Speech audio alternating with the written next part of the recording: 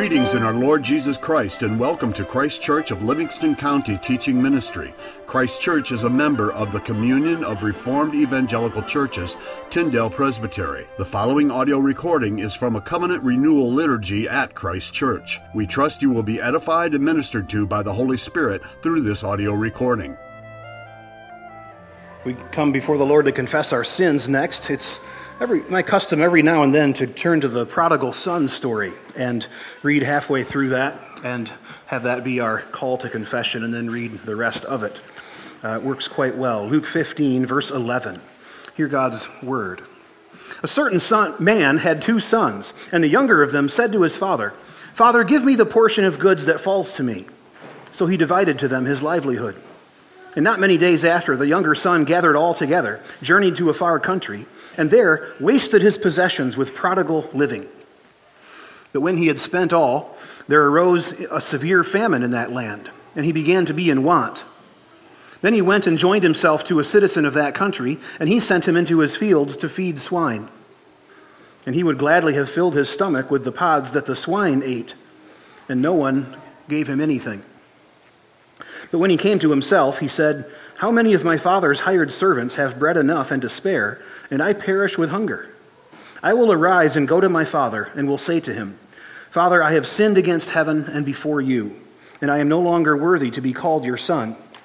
Make me like one of your hired servants.' And so he arose and came to his father."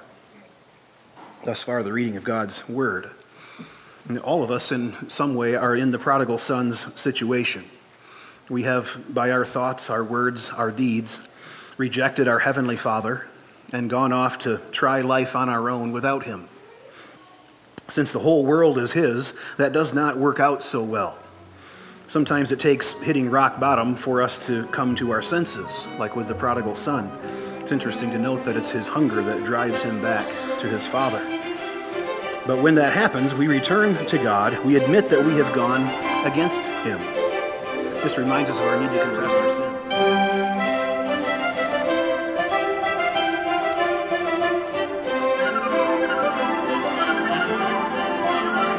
Thank you, Lord, for giving us this word. We pray that you would help us to understand it. We thank you for the sacrament of baptism as we consider that this morning. Help us, Heavenly Father, to appreciate and to improve upon our baptisms. We thank you for giving us this mark of identity in Christ. We thank you for Him, and we ask that you would help us to love and to follow Him more closely, more deeply, because of our time together this morning. In Christ's name we pray. Amen.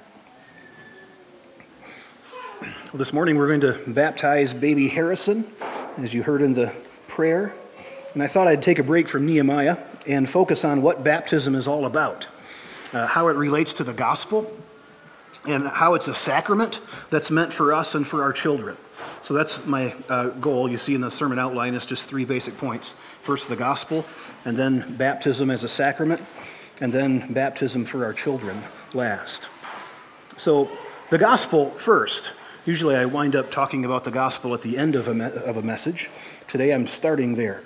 And I want to start in Romans 1. That's an important passage that says that we suppress the truth about God because we are unrighteous. The truth is that God is there, and God is not silent. Famous theologian of a generation ago, Francis Schaeffer, wrote a book with that title. He is there, and He is not silent. He has spoken.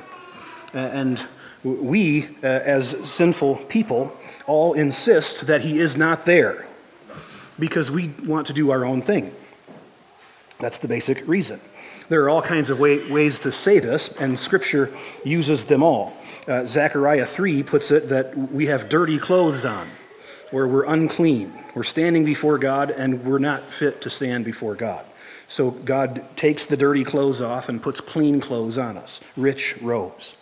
The way Galatians 3 puts it at the beginning is that everything is imprisoned under God's law, right? Or Romans also says the law makes it so that every mouth is stopped.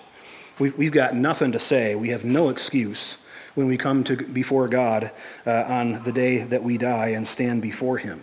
Our only plea will be Jesus Christ. What are we to do with our guilt before a holy God? I just gave you the answer, but last week we talked about Acts chapter 2, the Pentecost sermon, right? When Peter says, the crowd there hears from Peter that God sent his son Jesus to us, knowing as he sent Jesus that we would reject Jesus, that we would kill him. And when we hear that God sent him to die for our sins, when we admit that we are sinners before God, when God proclaims to you, your sins are forgiven through Christ, when we understand that this Jesus rose from the dead and is alive now, reigning as King of the universe next to his Father, then, like in Acts 2, we're cut to the heart, and we ask, what should we do? I haven't been living for Jesus like I should be. He is the living and reigning King. And God says in response, repent and be baptized for the forgiveness of your sins. That's verse 38 of Acts 2. This is the gospel. That's the good news of what God has done for us in Jesus. And it just cries out for a response. We have to return to God, like the prodigal son did, and say, I have sinned against you. I'm no longer worthy to be called your son. It cries out for a response. We have to trust the once-for-all sacrifice that Jesus made on the cross. It was for you he died. It was for you as you believe it. So we don't want to walk out of here without knowing our desperate need to be clean before God. The prodigal son knew that he was unclean before his father. He also knew he had to go back to his father. So don't walk out of here without knowing the only one who can make you clean, and that's Jesus. It's described in many ways in different passages. We read in 1 Peter 1 at the beginning of the prayer about being redeemed not by gold and silver, but by the blood of Jesus. Right? Revelation 7 puts it another way. Describes the multitude in heaven who are who have washed their robes and made them white in the blood of the Lamb. Right? So there you have the washing idea. And Zechariah 3, we saw the clean clothes idea. So one description, one metaphor that the Bible, that God gives us for his forgiveness is washing. And that takes us right into the next point, and that's baptism. Baptism portrays gospel cleansing. Baptism has always been about washing, purifying. There were a lot of ritual washings in the Old Testament, and they're called baptisms in a few places. Hebrews 9:10, Mark 7:4. They're baptisms, washings, ritual washings. Sometimes you would have a cup or a pitcher that was going to be used in temple service, and so you'd dip that in the basin. Or it talks even in Mark 7 about couches. And now you don't take a couch down to the river and immerse it in the river, right? They sprinkled the couches. So all those washings, sometimes it was an immersion baptism, sometimes it was a sprinkling baptism back in the Old Testament as well. That's a whole another issue. Ezekiel 36, God says that he's going to sprinkle the nations and give them a clean heart. Take away the heart of stone, give them a new heart. So he combines in two metaphors. He's talking about regeneration. He's going to give people new life. And he talks about giving them a new heart and sprinkling them clean with water. So that's what baptism is. It's about washing. This comes out in our hymnody. I've been listening to some hymns about this again recently. We sing one of them, "There is a fountain filled with blood, drawn from Emmanuel's veins. And sinners plunged beneath that flood lose all their guilty stains." Right? It's a washing metaphor there. Another good one that I've been listening to, the hymn goes like this. "Beneath the sacred throne above, I saw a river rise. The streams where peace and pardoning blood descended from the skies. I stood amazed and wondered when or why this ocean rose that wafts salvation down to man, his traitors and his foes." Good language. That sacred flood from Jesus' veins was free to take away Mary's and Manasseh's stains, or sins more vile than they. So that's the idea, the picture. And you see this. Baptism is really the sacraments, both, are signs that point to very basic natural acts in our human lives. Eating at a table every day. The baptism is all about taking a bath, getting clean. Right? After you're done with a long, dirty job, say you're mopping all the floors in the house or something like that, and you've been hot and sweaty for hours, and then you take a long, hot shower, and you come out refreshed and rejuvenated, right? That's a tiny bit of what it is to be purified by God. Baptism is a tiny picture like that. So baptism shows us gospel cleansing. And the Bible also describes the good news of the gospel as us being delivered from the kingdom of darkness and transferred into the kingdom of God's Son. Colossians 1:13. Baptism is the initiation into God's kingdom, into his people. 1 Corinthians 12 says, in one spirit we are baptized into one body. So we're baptized into this body of believers. We're initiated into a new thing. Baptism is a sign and seal that you've entered into a new relationship to God. Now that's where things start to get interesting. Our conversionist mentality tells us that cannot happen to baby Harrison today. Right? How can Harrison enter into a new relationship with God? He's not even a month old. How can that be? Because we think that our relationship to people and to God is based on our conscious thoughts, on our repentance, on our faith. Now that is a big part of it, but when you're born as a girl with a few little brothers, there are some things about your relationship and your family that are already set, and you don't get to decide those things. Right? And you grow into that and you learn how to be a good sister and a good daughter. Not everything is decided by you about your life. And God wants it that way. So that we remember that we are not our own. We belong body and soul to Jesus. That's part of how God has set things up. So we baptize, and it's an initiation into a new identity. It's union with Christ, Galatians 3:27 that we read. Whoever has been baptized has put on Christ.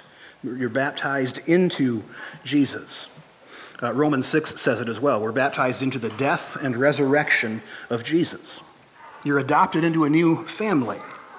This is all kind of the same metaphor, right? Being initiated into a new group, into a new people of God. You're one of them now. Your people are not the old Adam in his sinful nature anymore.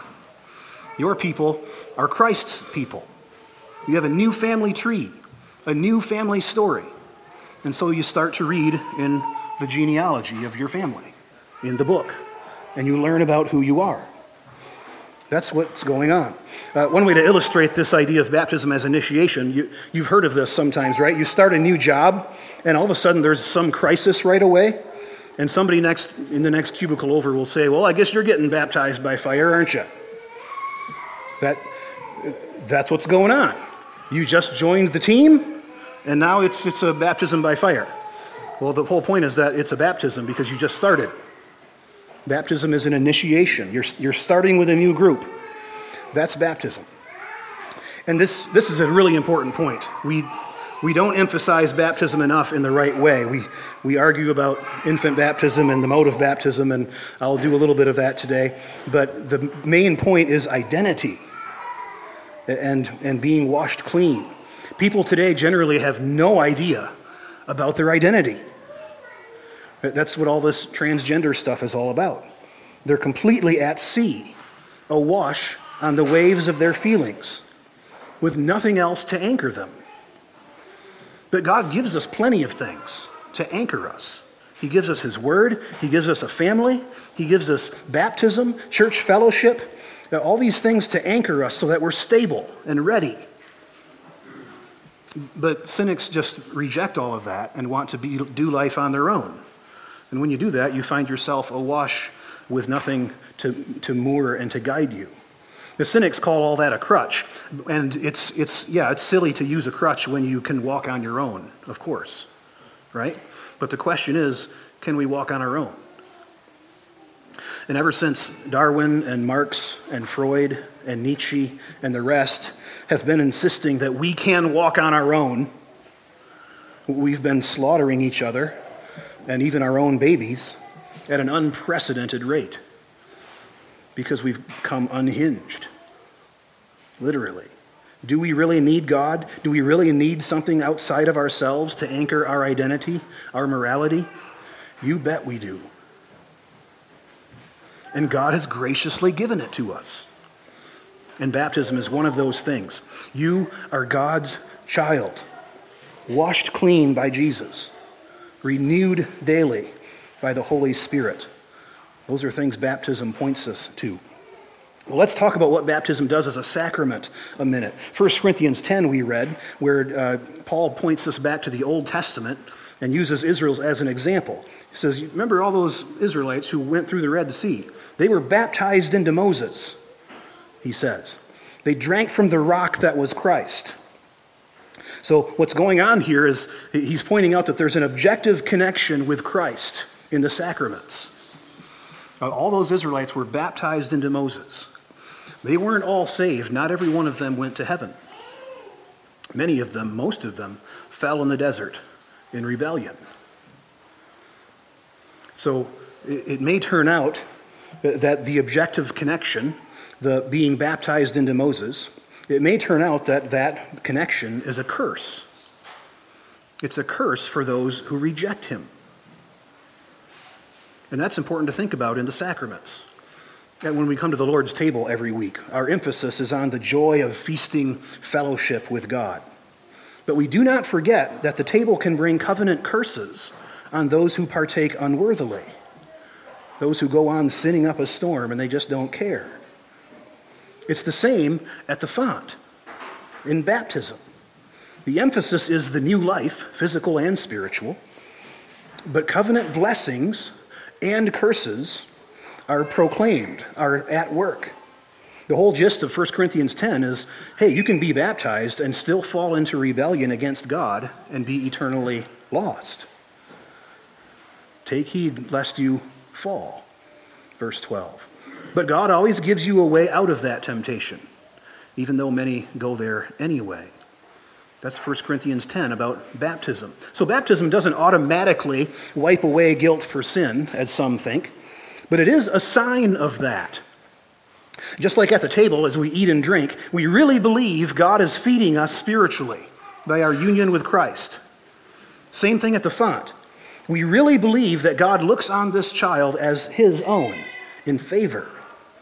And that's happening not because of the physical thing that we're doing. That's true because of God's promises in his word. Right? But we do what's called use sacramental language. We do it because the Bible does it, and we follow along. We connect the spiritual reality to the physical sign. Right? In John 6, Jesus does this. He says, whoever eats my flesh and drinks my blood, if you don't have life in you. Right? 1 Peter 3, baptism saves you. The Nicene Creed says, we say every week, says we believe in one baptism for the remission of sins. Right? That comes straight out of Acts 2:37. Repent and be baptized for the remission of your sins. Now, it's not that the physical act of baptism really does forgive sins. But we're using the sacramental language. We're connecting the physical thing with the spiritual thing. But God wants us to see our cleansing in the act of baptism. That's the point. God wants us to think more broadly of your life of faith. God wants you to show spiritual realities that he creates in our lives. He wants us to show those realities physically in the world. Right? The sacraments are kind of the foundation starting block of that. But it goes into everything. Right? You've been forgiven by Christ's work on the cross. So you forgive your brother and your parents and your friends. And you treat them differently and more charitably than you would otherwise. You love your wife as Christ loved the church. Wives, you submit to your husband because of the spiritual reality that the church submits to Christ as her head and Lord.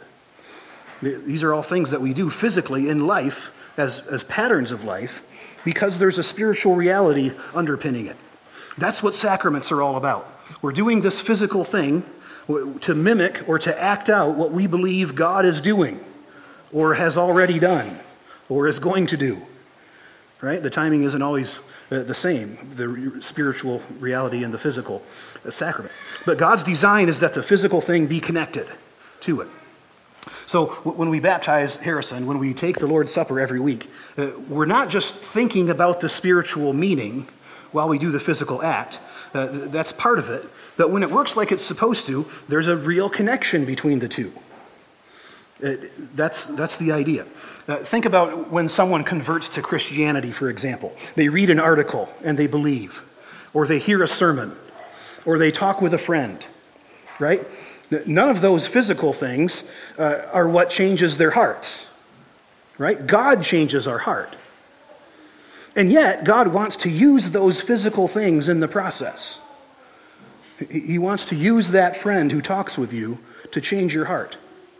Right? So it isn't off base to say, as we sometimes say, wow, Charles Spurgeon, man, he converted thousands of people. That's not totally wrong, even though in reality, only God ultimately converts people. Right? We do the same thing with sacraments. We think the same way. The Lord's Supper feeds you spiritually. Well, really, come on. Only God can really feed us spiritually. Well, yes, but if we keep emphasizing that, if we keep downplaying the physical thing that God has given to you, then we ignore the very thing God has given us to feed us. You see the catch-22 there. And again, we have scriptural warrant for this. The Bible talks all over the place about the physical thing doing the spiritual thing. And that's a sacramental way of speaking. The baptism saves you one in 1 Peter 3 is the classic example of that. There's the qualifier in the verse right after, that not the physical washing away of dirt, but the cleansing of a pure conscience. So we have these physical acts as sacraments that convey, that depict spiritual realities. Well, need to move on, and let's consider also, why aren't we waiting until Harrison is older and can profess his faith before we baptize him? The objection is often raised at this point, look, there's no examples in the New Testament of infant baptism, so why do we do this? Well, it's true, there's no examples in the New Testament of this. There are also no examples in the New Testament of the children of believers needing to profess faith before being baptized. That's never described either. And that's never brought up or mentioned. You never have an example of a child of believing parents who's withheld from being baptized. In the Old Testament, circumcision was the covenant sign, like baptism is now. And God commanded it to be given to infants. So when God comes to Abraham with a new covenant promise in Genesis 12 and 15 and 17, Abraham's faith meant responding by him and all the males in his family being circumcised. And so when you come to Acts 2, the Pentecost sermon, the situation is the same. When God comes to Jew and Gentile with a new covenant promise fulfilled in Christ, our faith makes us descendants of Abraham. Now, that's not a coincidence that Galatians 3:29 mentions baptism and then being descendants of Abraham and within 2 verses. We're descendants of Abraham, and so we respond like Abraham did. And us and everyone in our household is baptized. That's what happens. In Acts, when household baptisms are not mentioned, the people baptized are almost always far away from their households. They're at the Pentecost feast, far from home. It's the Ethiopian eunuch who's going back home to Ethiopia. So they're baptized, of course. Their household isn't mentioned because it's not there.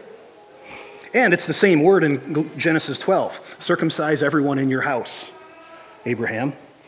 And so in Acts with the Philippian jailer and Lydia, repent, believe, be baptized, you and everyone in your house. Israel had to provide enough Passover lamb for the whole family. That's another example. The Passover in the Old Testament now translates to the Lord's Supper in the New. and the blood on the door made the angel pass by for the whole house. So I'm making the case here, of course, for infant baptism. The Credo Baptist sees a change in how things are done in the New Testament. And that's because in Acts you see only baptism after the people profess faith and believe. And that's true. But again, it ignores household baptisms. And the point of those isn't that we can assume that there was an infant in one of those somewhere. The point is, God still deals covenantally with families, just like he did with Abraham. And the sign of the covenant is given to everyone in the family. So, again, the objection is there's no mention of this in the New Testament, so we should not baptize children. Just want to point out that that's also a bad rule of thumb to go by, because if we can't do things that aren't mentioned in the New Testament, then we can't do a lot of things. We can't have musical instruments in church. They're not mentioned in the New Testament. We can't have women take communion. That's not mentioned in the New Testament. It's a bad rule of thumb. We need to extrapolate principles from the whole Bible. Now, if there's a new principle, the Cradle Baptist will say there's a new principle, that we stop giving the covenant sign to children until they can profess faith on their own. Well, I'm going to need to see more than just the pattern in Acts, because as I just explained, I see the pattern in Acts quite differently. Whenever we take the gospel to a new place, we don't baptize anyone until they believe. And that's what they were doing in Acts. And as new believers read the Hebrew Scriptures, they would make the covenant connection of circumcision for their children. And they hear Paul tell the Colossians, if you've been baptized, then you've been circumcised. You don't need circumcision. That was the old covenant sign. Baptism replaces that. So we apply a new sign. But it's the same covenant, now fulfilled, the same pattern of giving the sign to the household. Well, I'll get off this point, but just to say, this is a contentious point in the church, I realize. Some of us here disagree and hold the credo position, and that's fine. I went on about this for a while, but please know, we seek charity with our Credo Baptist brothers and sisters in the Lord on this. We're going to teach what we think the Bible says, of course, but the issue isn't one that should divide us, one that has to. The Credo Baptist view is plausible, I would say. Membership with us should be easy and without any lingering tension over that as well. But to bring it back into a close to the gospel, there are any number of things that every one of us here is wrong about. And, you know, somebody here is wrong about infant baptism and somebody's right. R.C. Sproul liked to say that. Somebody's wrong here. But that doesn't make it a sin issue, because we're both seeking the Scriptures over this. And that's a gospel point to reconsider. God does not accept us because we have the right opinions about everything. That's something very important to keep in mind. I'm going to say it again. God does not accept us because we have the right opinions about everything. Now, he does accept us because we submit to the Son that he sent, Jesus. So you could say it technically in one way, okay, God accepts us because we have the right opinion about Jesus.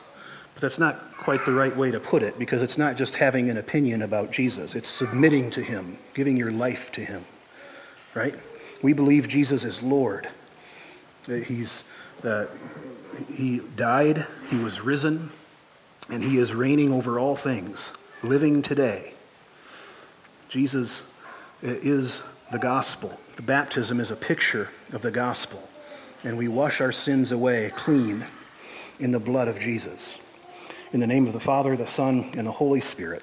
Amen. Heavenly Father, we give you thanks that you give us so many gifts. You've given us your word. You've given us baptism, the table. You've given us fellowship together. You've given us prayer, a way to speak to you as we hear you speak in your word. You've given us music with which to praise you here. You've richly blessed us. And we ask, Heavenly Father, that you would remind us of all of these blessings as we baptize Harrison, that you would show us your grace, your cleansing in our lives once again. We pray all this in the name of Jesus, the ever-living Word. And we sing now as he taught us to pray.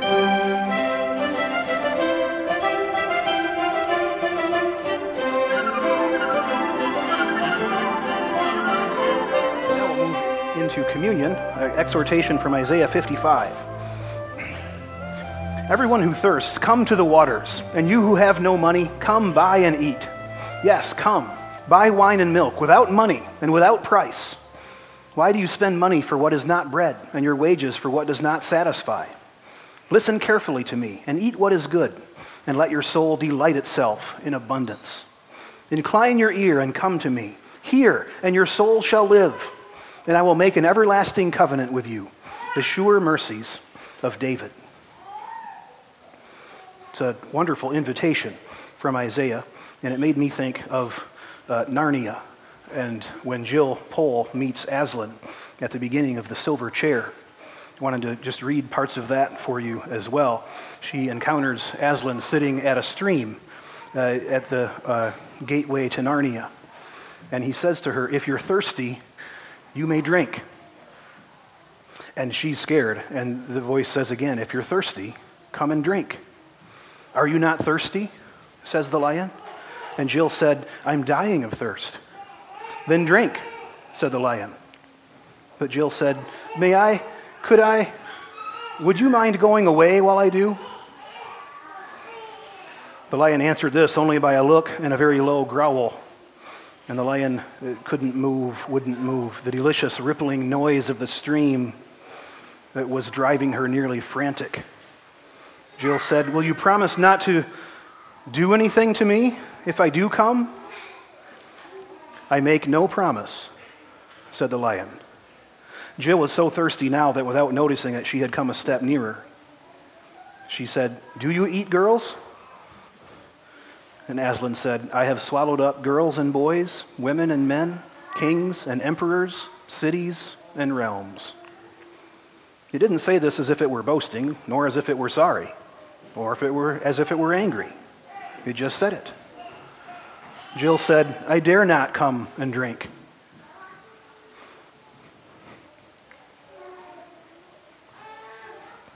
And the lion said, Then you will die of thirst." And Jill said, "Oh dear." And she came another step nearer. "I suppose I must go and look for another stream then." The lion said, "There is no other stream."